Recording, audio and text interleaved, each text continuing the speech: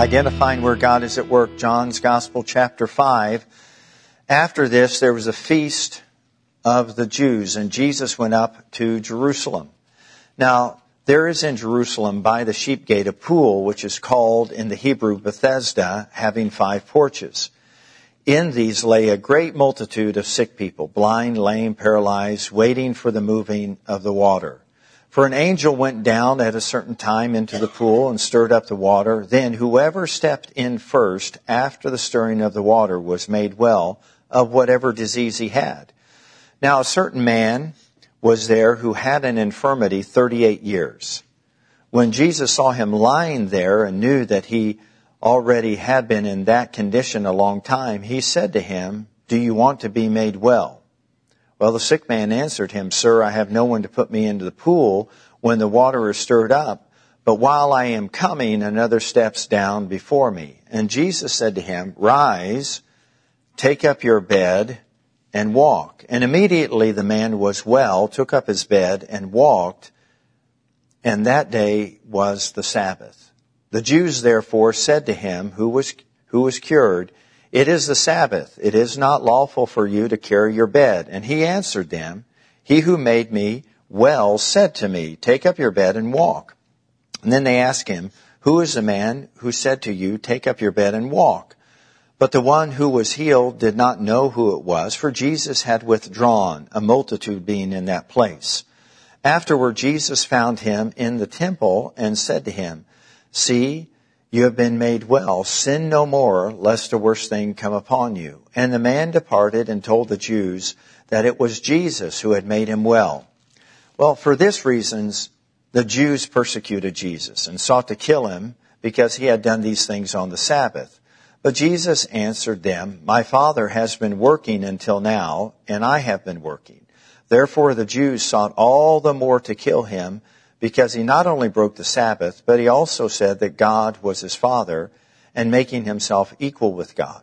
Then Jesus answered and said to them, "Most assuredly, I say to you, the Son can do nothing of himself, but what he sees the Father do. And whatever he does, the Son also does in like manner. For the Father loves the Son and shows him all things that he himself does, and he will show him greater works than these, that you all may marvel." A glorious account of a man that was ministered to. 38 years is a long time to be in a position where you feel like you have no life. You're a prisoner in a body. You can't go about doing anything. And Jesus' interaction with this man totally transformed his life. The man never really said, I really desire to be well, but it was said in the story that he foretold to Jesus. Jesus said, "Do you want to be well?" And he said, "Of course." But he didn't say, "Of course," did he? He didn't say, "Yes, I want to be well." What he said is, "Every time I get close to the water after it's been stirred by the angel, there's always some rascal that's faster than I am." And so then he goes and he lays on his bed by one of those 5 pools, waiting for another opportunity for the water to be stirred. That is a terrible place to be in life. That is not the will of God. And so Jesus said, "Well, I've identified someone who wants to get well." And so he commanded him to take up his bed, to rise and walk. And the man was instantly made well, took up his bed and began to walk out of that condition. Walked right back into society and was intermingling in the temple, intermingling with those that probably had come by and thought, what a horrible plight for these people to be in. 38 years. That's a long time to be trapped, to be imprisoned like that. And in a moment of time, Jesus made everything well. All things were restored. And he took up his mat and walked. Incredible, incredible story. And I'm so thankful that we can glean so many truths from this portion of Scripture and from this account with Jesus and this man. Jesus didn't do this to prove anything. Jesus did it because that's where the Father was working. He identified God at work, and that's where he worked. And the Jews got mad and began to question his intent and his motive and began to accuse him of breaking the Sabbath. Of course, Jesus has had this discussion with the religious leaders many times in his ministry, that it wasn't breaking the Sabbath that he was doing. It was the works of his Father that he was doing. And he was redeeming and restoring and making whole.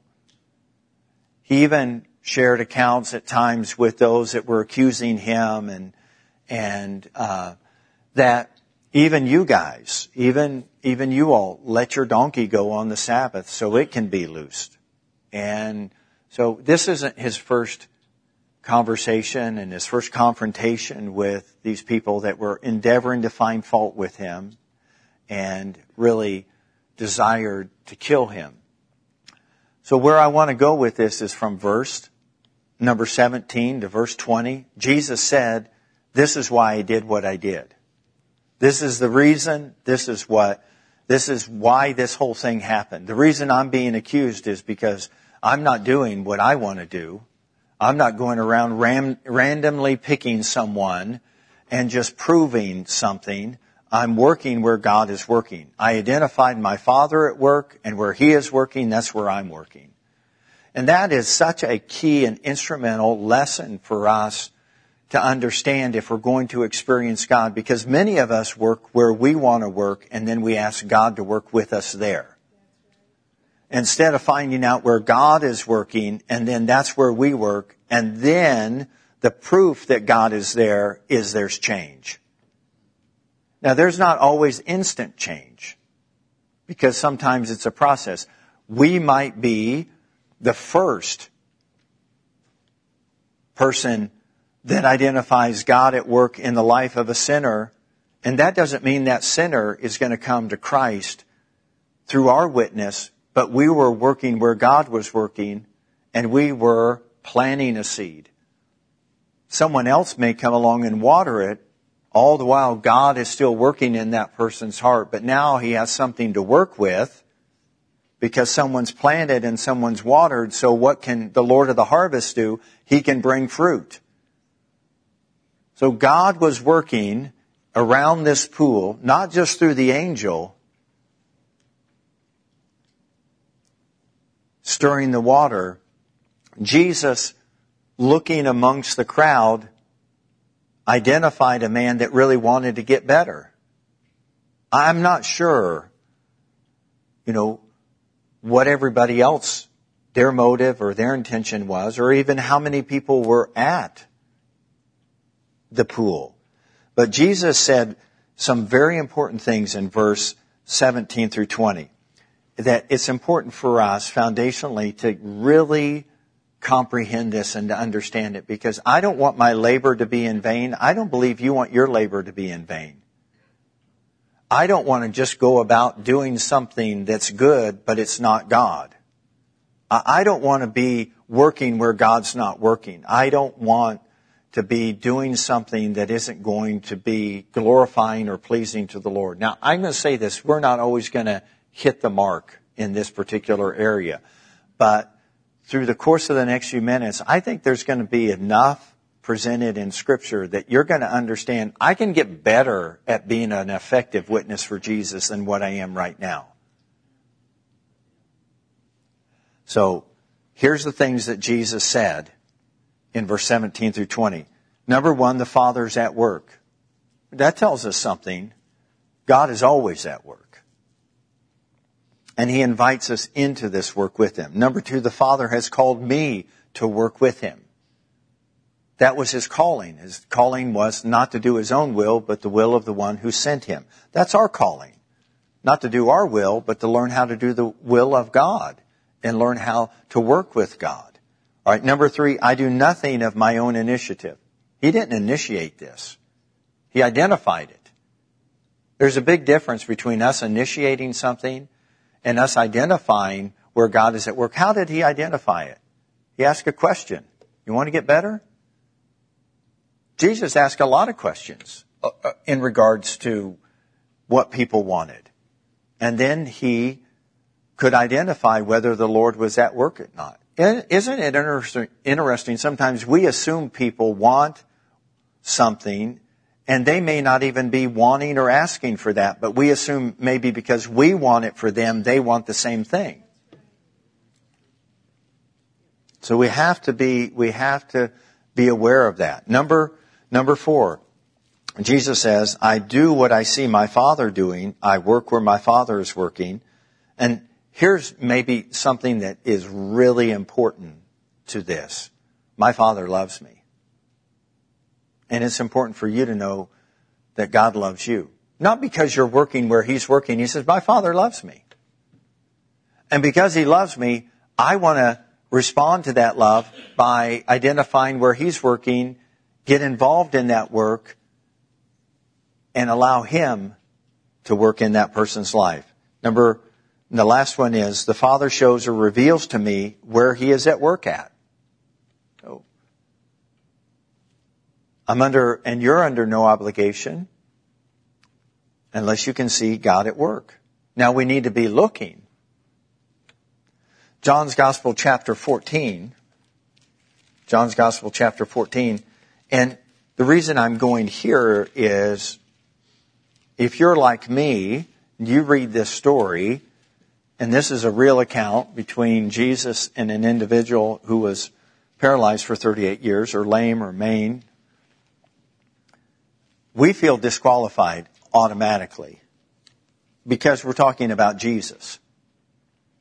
And we say to ourselves, I'm not Jesus. And I say, that's right. There's only one Jesus. But in a sense, there's a lot of little Jesus around because of Jesus. I'm not Jesus Christ.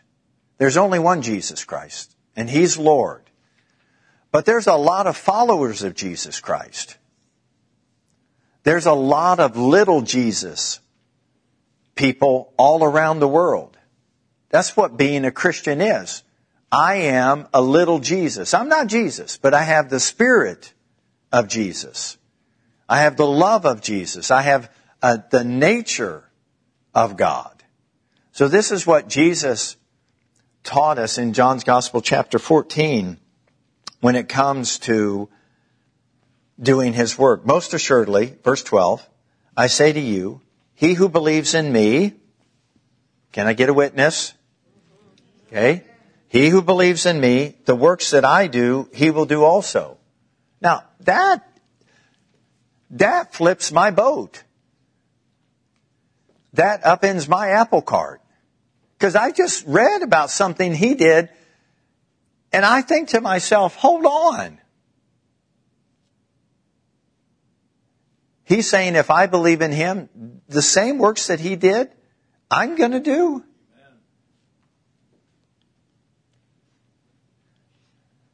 Now think with me for a minute. Was Jesus taking initiative here when He healed the man at the pool of Bethesda? No, He was identifying where God was working. He took no initiative. He went there and didn't have an agenda to raise anybody up. What He had an agenda to do was to try to identify where the Father was at work. And where the Father was at work, that's where He worked. And the Father was revealing that He was working in this man, and so with that man He had a conversation. Now, this has happened to you whether you understand it or not. Have you ever had a conversation with someone and it felt like, all right, that wasn't me having that conversation with them. The Lord was definitely at work in that conversation. God was working in that conversation at that time. Has that ever happened to you? Okay. Would you like to be more consistent in that happening to you? You know what that's called? Encountering God. Where do you encounter God? Where you want to encounter Him, or where He's already working? Where He's already working. So if we get better at identifying where He's working, we get better at experiencing God and encountering God. Okay, let me give you a caveat.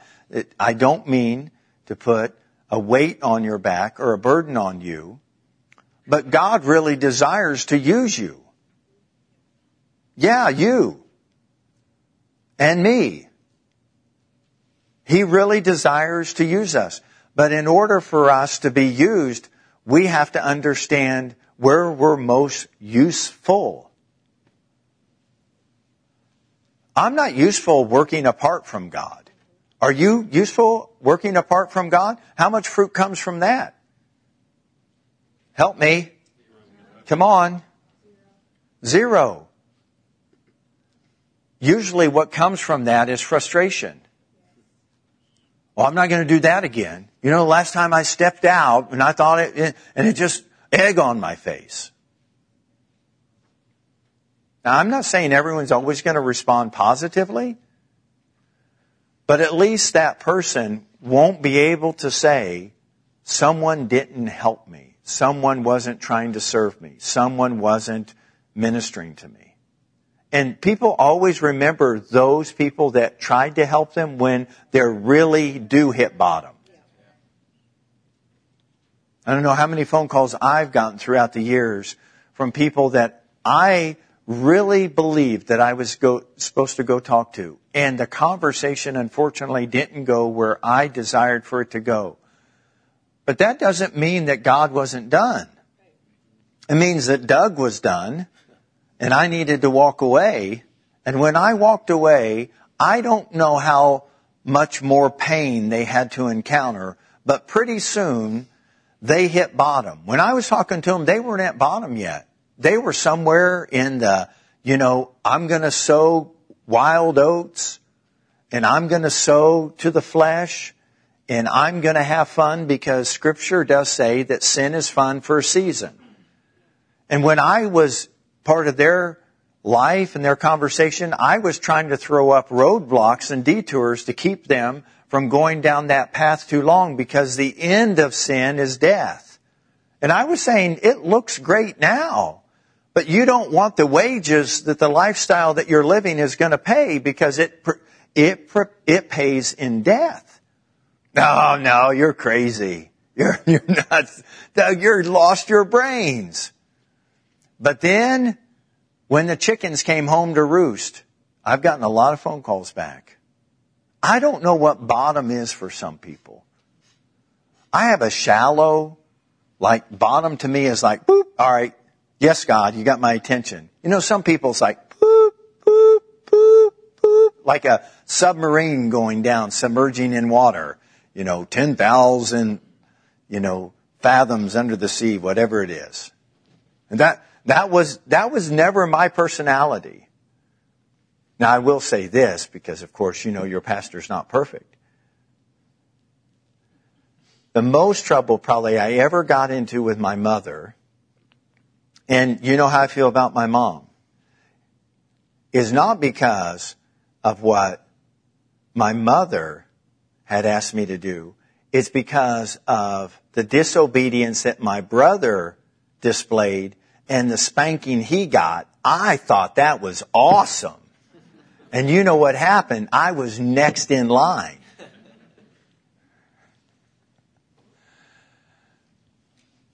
I only got spanked a couple times, but I got spanked with my brother dozens of times.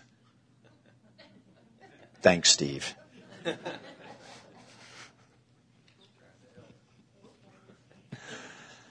So Jesus said that we were working it. Let's continue to read here. Whatever you ask in verse 12. The works I do, he will do also, and greater works than these he will do, because I go to my Father. That's a promise. Now, the greater works, of course, we mean not in quality, but in quantity. There's just more of us. That's why I say there's a lot of little Jesuses around. We are ambassadors for the Lord Jesus Christ. We are heirs and joint heirs. We are the sons and daughters of God. We are kings and priests unto our God. These are all redemptive titles that belong to us. We are His offspring, His beloved. And so there's a lot of little Jesus people around.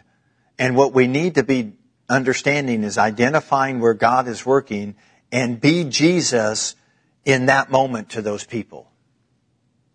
Represent Jesus to those people at that time, in word and in deed. And whatever He asks us to do, we do it. Whatever He asks us to do. One more verse. Romans 8 and verse 14. In regards to us being the children of God and God working through us. It says, for as many as are led by the Spirit of God, these are the sons of God. So we, as the children of God, as sons and daughters, are to be led by the Spirit of God. Where would God be leading His children? Where He's working. That's where He wants to lead us. He wants to lead us where He's working. So God is actively at work redeeming the lost world to Himself, and He chooses to involve His children in carrying out His redemptive plans. That's very humbling for us. So we have to know that God is always at work, always active. So we need to watch, we need to be observant for where God is at work. We need to recognize where God is at work, and we need to begin to position ourselves in those places so that His redemptive work can be done in other people's lives. So this recognition of where God is at work, it occurs more than what we ever imagine.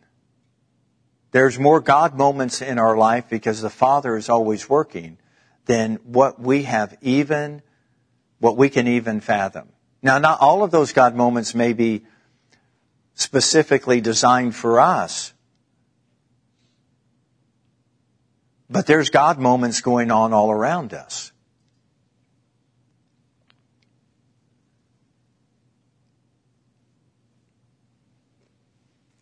John's Gospel, chapter 1.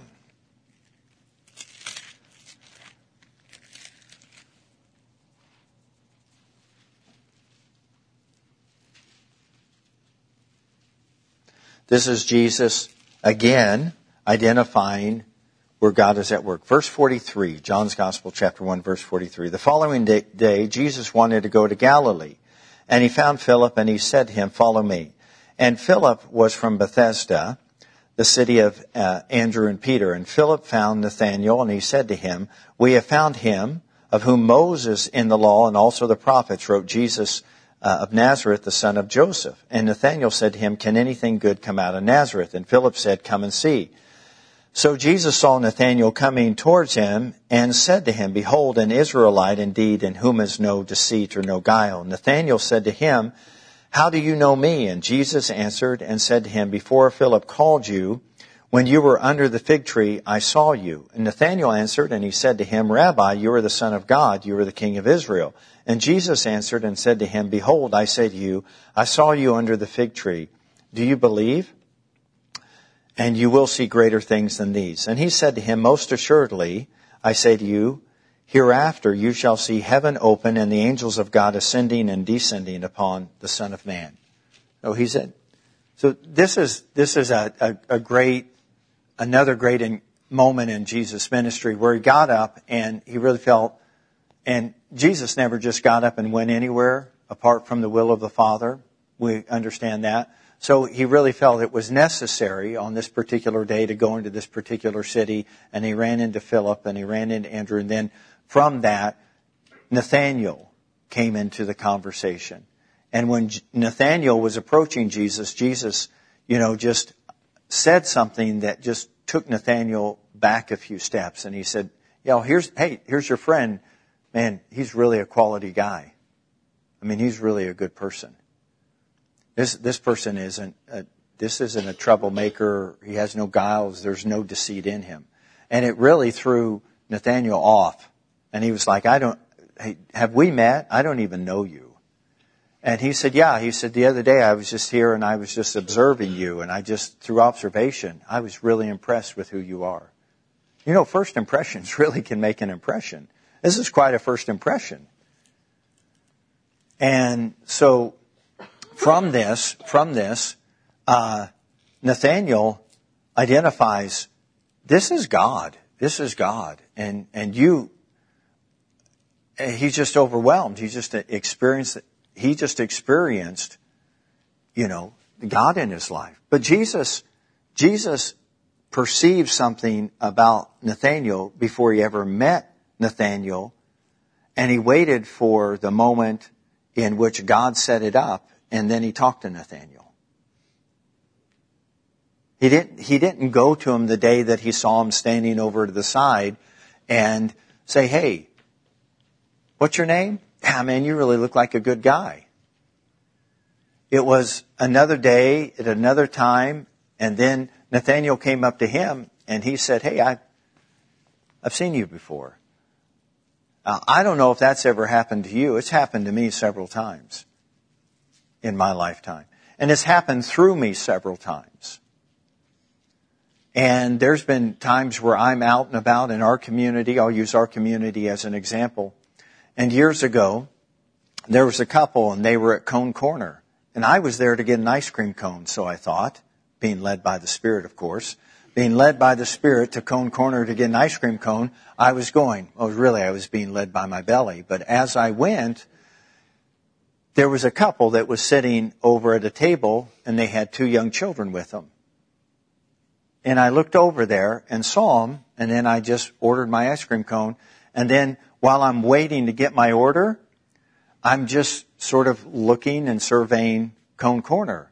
And I look back over at them, and I can't help but just keep being drawn to them. And I didn't want to create an awkward moment. But the second or third time I went over there, I said, "Lord, what are you doing?" He said, "They'll be a part of the church. Just let me do it." I said, "Okay." So I got my ice cream cone and left.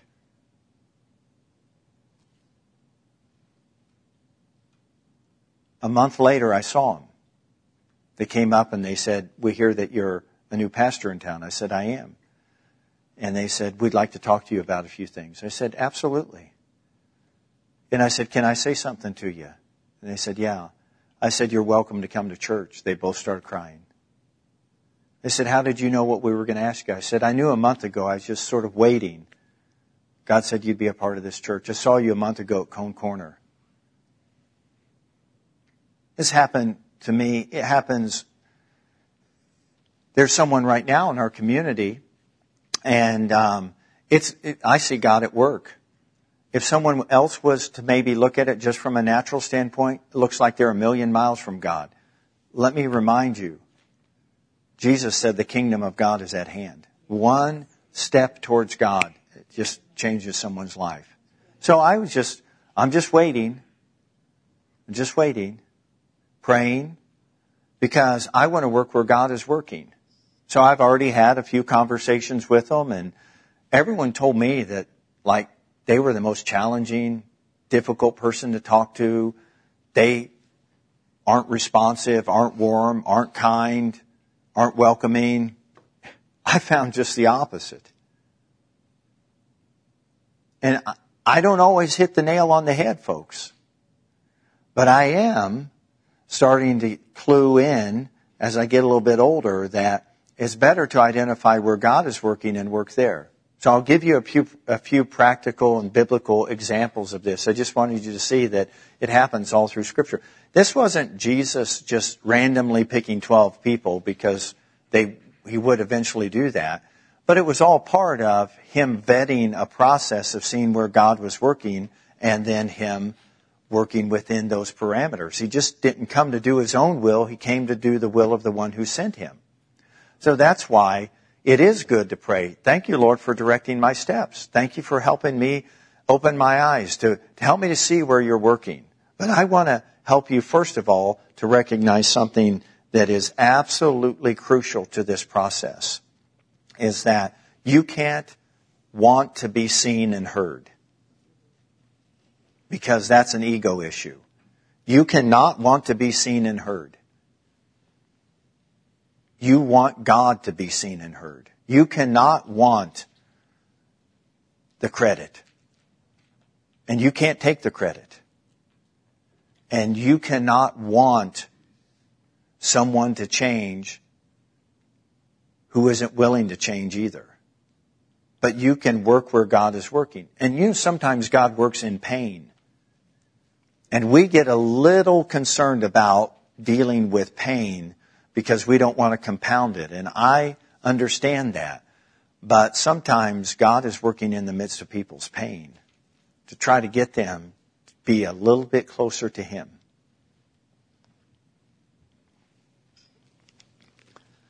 So focus on your relationship with the Lord. That's really where all of this begins, is you and I first have to have a foundation in our life. We have to have that confidence and assurance that God loves us, that He's accepted us, that He's invested in us, and He continues to do so. So if He does that for us, why wouldn't He do it for others? And He doesn't do that just by Himself. He does it through the lives of multitudes of people and different seasons and different circumstances. He's always working. Sometimes we just need to say, God, just show me where you're working, and I'll work there. So the first step really is to understand we don't want or shouldn't want any of the credit. And if there's any of that in us, we have to ask the Lord to uproot it out of us. I don't want to be seen and heard. I don't want to be the one that gets credit or recognition. I want God to be honored and glorified and praised and to receive the glory for this. And that's really so crucial. And then I have to really be determined and intentional that I want a relationship with God, which means this. I first and foremost, before I probably will ever be able to effectively see where God is at working in somebody else, I need to find out where He's working in me.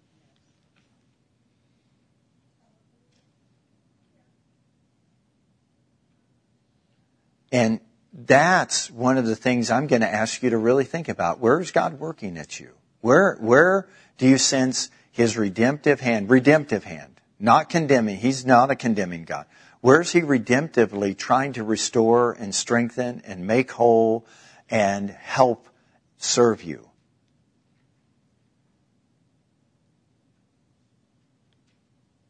Where's God trying to break chains off, barriers off, burdens off, chronic issues, improper thinking? Where's He working in you? And He's only working really in one place.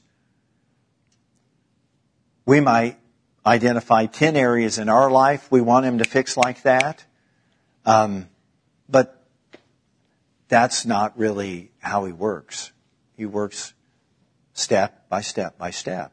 And one step leads to another, leads to another. So we have to, first of all, identify where He's working in us. And He's working for His good and for His glory. And it creates within us a confidence and an assurance that potentially we could help serve somebody else. Thank you for listening to today's message. We hope that it encouraged or inspired you to God's best. If you have any questions about today's message, need prayer, or would like to learn more about Living Word Fellowship, please call 641-828-7119 or visit us at lwfknoxville.com.